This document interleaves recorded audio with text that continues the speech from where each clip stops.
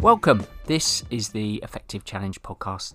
My name's Damien, and this is where I discuss topics that are relevant to both individuals and teams, and the content is aimed at things that you can practically do to improve your performance, and as a result of that, the results you're able to achieve.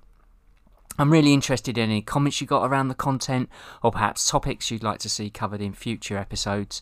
Please drop me a line. It's Damien@effectivechallenge.com. That's Damien, Damian, at effectivechallenge.com.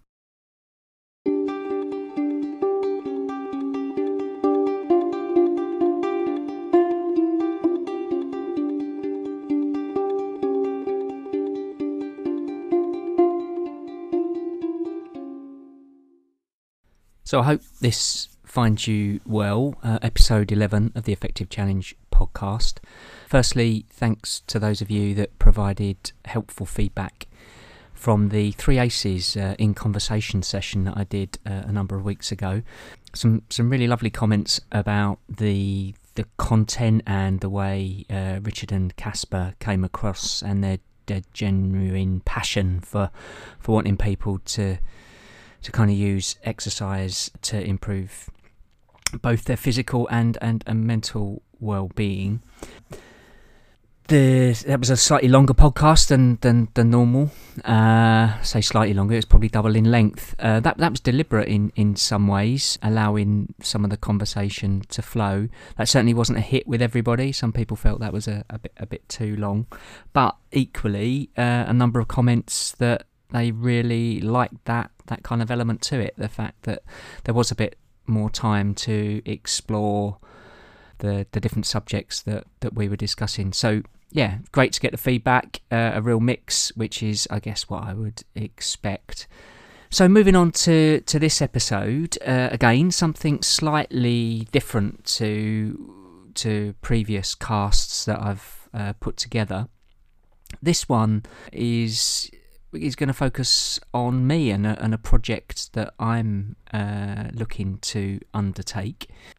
I find that sometimes with podcasts like the Effective Challenge, where I'm drawing on experiences of other people, where I'm perhaps pulling on some theory, that, you know, it can be really useful to see how the person that's talking about that stuff is applying it for themselves. So I'm going to talk to you probably over the coming months from time to time about a project that I'm undertaking. I've titled it Project Rond, and the reason for that is it's basically a project where I'm looking to ride the amateur sportief version of the Tour of Flanders, which in Belgium the locals would describe that as the Ronde van Vlaanderen.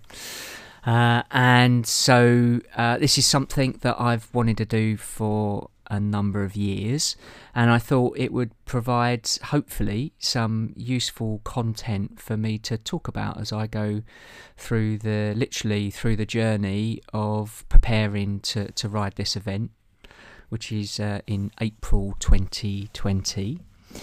And my intent is that not only will it be me just talking about, you know, some of the things that I'm experiencing. I suspect there'll be some ups, some downs, some things that are perhaps a bit harder than I anticipated during the training. Perhaps some things that are a little bit easier. But my real goal here is to look to draw parallels to the things that I'm doing that other people could perhaps be applying to projects that they're pursuing. And by projects, you know, that's perhaps projects with a small p. I don't necessarily think this is just about, you know, some big physical challenge. This could equally apply to a relationship you're looking to build, or perhaps some sort of team goal that you're looking to pursue. So really quite broad, and I'll look to draw some of those things out. Okay, so a little bit of background to why I'm looking to take this on. So those of you that know me will probably be aware that I've been a lifelong cycling fan. Certainly through my teenage years and throughout my adult life, I've ridden a bike, and I've got a lot of pleasure out of that. I really love the sport of cycling too.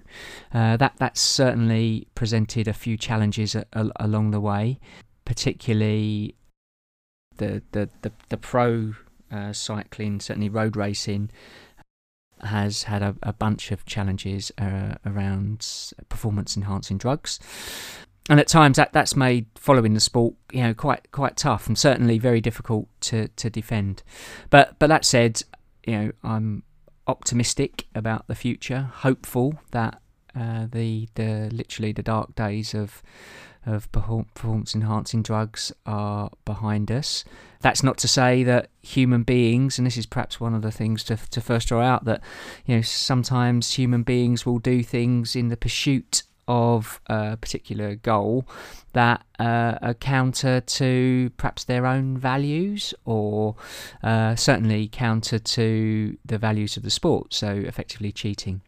So throughout my following of cycling, I have been to see a whole host of different events, and one that made an imprint on my mind was back in 1988 when I went to see the World Championships, and that was in Belgium.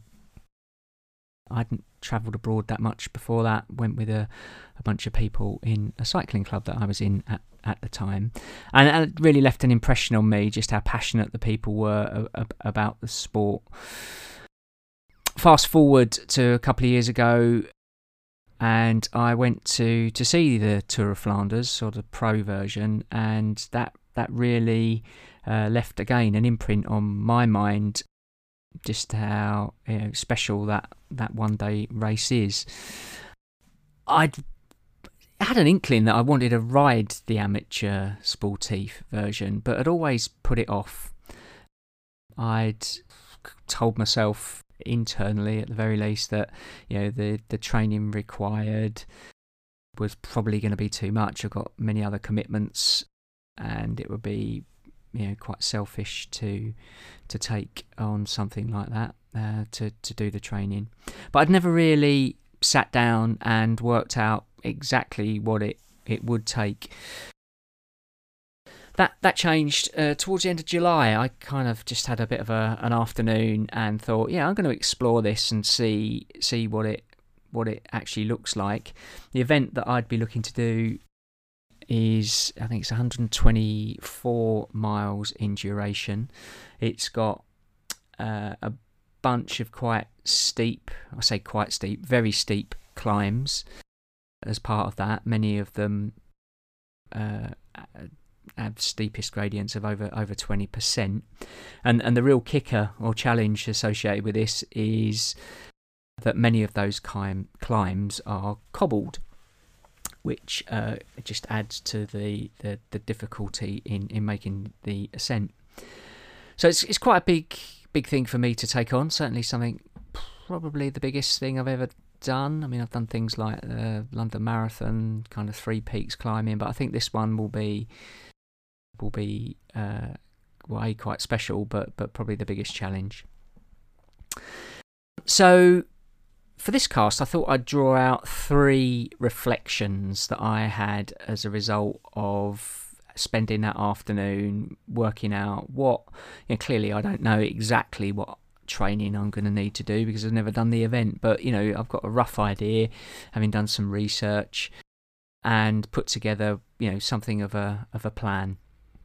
The 3 things I'm going to draw out, the first of which is, and it relates to an earlier cast that I'd done, so this is me really following my own kind of suggestions about how to improve things. And so the first thing I want to just reflect on is getting stuff out of your head, because it helps bring greater objectivity. The second reflection will be when we actually know more about the level of commitment required, it puts us in a position where we can make more informed choices. And I'm kind of emphasizing that word, informed choices. The third element is you don't have to know the whole plan in detail in order to make some progress. So they're my kind of 3 top reflections. Okay, let's look at the first of those. Getting stuff out of your head brings greater objectivity. So I've already said that in thinking about riding the Tour of Flanders, I'd kind of convinced myself it was all going to be too much and I wouldn't be able to fit it in around everything else that I would like to do and need to do. I'd probably told myself that the training commitment was, well, it's going to be riding through the winter. I really don't like particularly riding my bike in the winter. Done enough of that over the years. So was another thing that was putting me off. So the first of those, the fact that I didn't have the time and enough space to commit to what was required. When I actually test that and you start to write it down, I hadn't even really thought in any great depth about what it would be month on month, week on week. So just breaking down the next what will be 8 months of training into something that is a bit more tangible just helps me kind of step back and have some objectivity and begin to think, well, how might I kind of bring that level of commitment into the other elements that I need to pursue around the other roles that I perform in life. And I'll probably pick up on that point in another cast in the coming weeks. So yeah, just getting it out of my head. I've now got something where I can just sit back from and put some more tangible elements around what I would practically need to do. I think the other point about this is I think I'd resisted writing some stuff down, and I often find when I'm coaching people, either as individuals or teams, that people might not even be, they realise they're doing it, but they resist writing stuff down. Because if you write it down, well, number one, if you don't write it down, you can continue to tell yourself and make up the stories that we make up to fit the circumstances that we want. But also, if you don't write it down, it doesn't feel quite as real. So yeah, that's my first reflection. That kind of thing of getting it out of your head certainly brought greater objectivity to Project Rond. Okay, so moving on. Second point. When we know the level of commitment required, we can make more informed choices. So I know some of the characteristics about the race. I know the duration. I know the timing of when it's going to be, the time of year. Probably, I do know the terrain. It's going to be hilly. It's going to be cobbled. All of these things factor in, and then you can sort of say, well, what sort of training would I need to do in order to make up what I would like, how I would like to be on the start line of the event.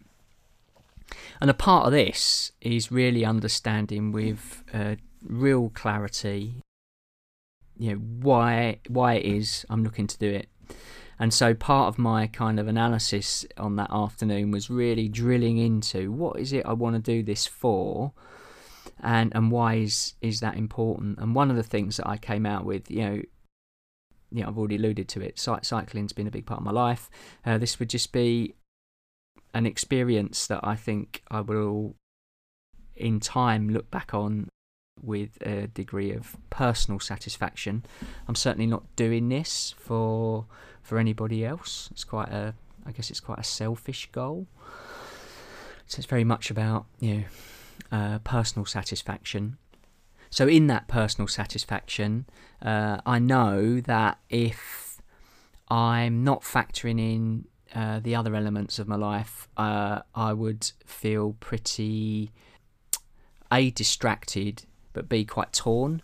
So being really clear about how I'm going to factor that in, and having that level of commitment articulated has really helped me do that. And almost I would go as far as to say it's kind of like a sense of relief. I've not done any of this yet. I really haven't. But just that knowing what's actually going to be required, yeah, it feels quite good. Third point, moving on. You don't have to know the whole plan in detail to make progress. Now, I've already said that I'm really clear about why I want to do this, and I've definitely articulated some aiming points over the coming months, but I've really only got a detailed plan for the next few weeks. And so, this is a really good example of the clarity that I need in order to make some progress. I don't need it right the way out to March 2020, so let's not worry too much about that, providing I'm clear about ultimately what the goal is. And I've got some aiming points that can just keep me heading in the right direction. Or, even if I'm not heading in the right direction because I've suffered a setback or for some reason, I've got an aiming point to kind of navigate towards. But the detail, I've got that really pinned down, and again, that feels pretty motivating. I'm a few weeks into that plan. There's been occasions when stuff's happened, and you'll have heard me talk quite a bit on the podcast about the stuff is going to happen. We need to prep and plan for that, or prepare for that. And certainly by having those specific things to aim at, I would say, when that stuff has happened to me, they've been my reference point about, okay, so how am I going to fit this in now the circumstances have changed? And so I think being quite specific helps me personally drive out levels of commitment about what it is I'm actually going to do and how I'm going to do it. And I think that all of those 3 points are readily, the situation's going to be different. The circumstances are, the event might be different. As I said at the start of this, it might be about improving a relationship. It might be about pursuit of some kind of team goal. It might be getting a new job. It might be getting back to work after perhaps a career break. The principles of breaking down, getting stuff out of your head, then breaking that down into what that's actually going to mean, and getting really great clarity about what it is you're looking to pursue. And equally as important, for me, it's probably more important why you're pursuing it, and then really getting into the practical reality of, so what am I going to do? So what am I going to do in the next week, the next couple of weeks, and how can I prepare for that to increase the chances that when I'm faced with what I want, I will actually see it through. And I think, as I say, that can apply to across the board. I hope that's been of some use. Of course, happy to take questions. Again, this is an experiment for in terms of introducing this as part of the content for the podcast. I'm hoping it's going to be of use. It's certainly going to help me with my own kind of internal accountability, knowing that I'm talking to a bunch of other people about it. I'm also going to kind of blog about it on social media, so check out the social media channels associated with Effective Challenge. Okay, I'm going to end it there.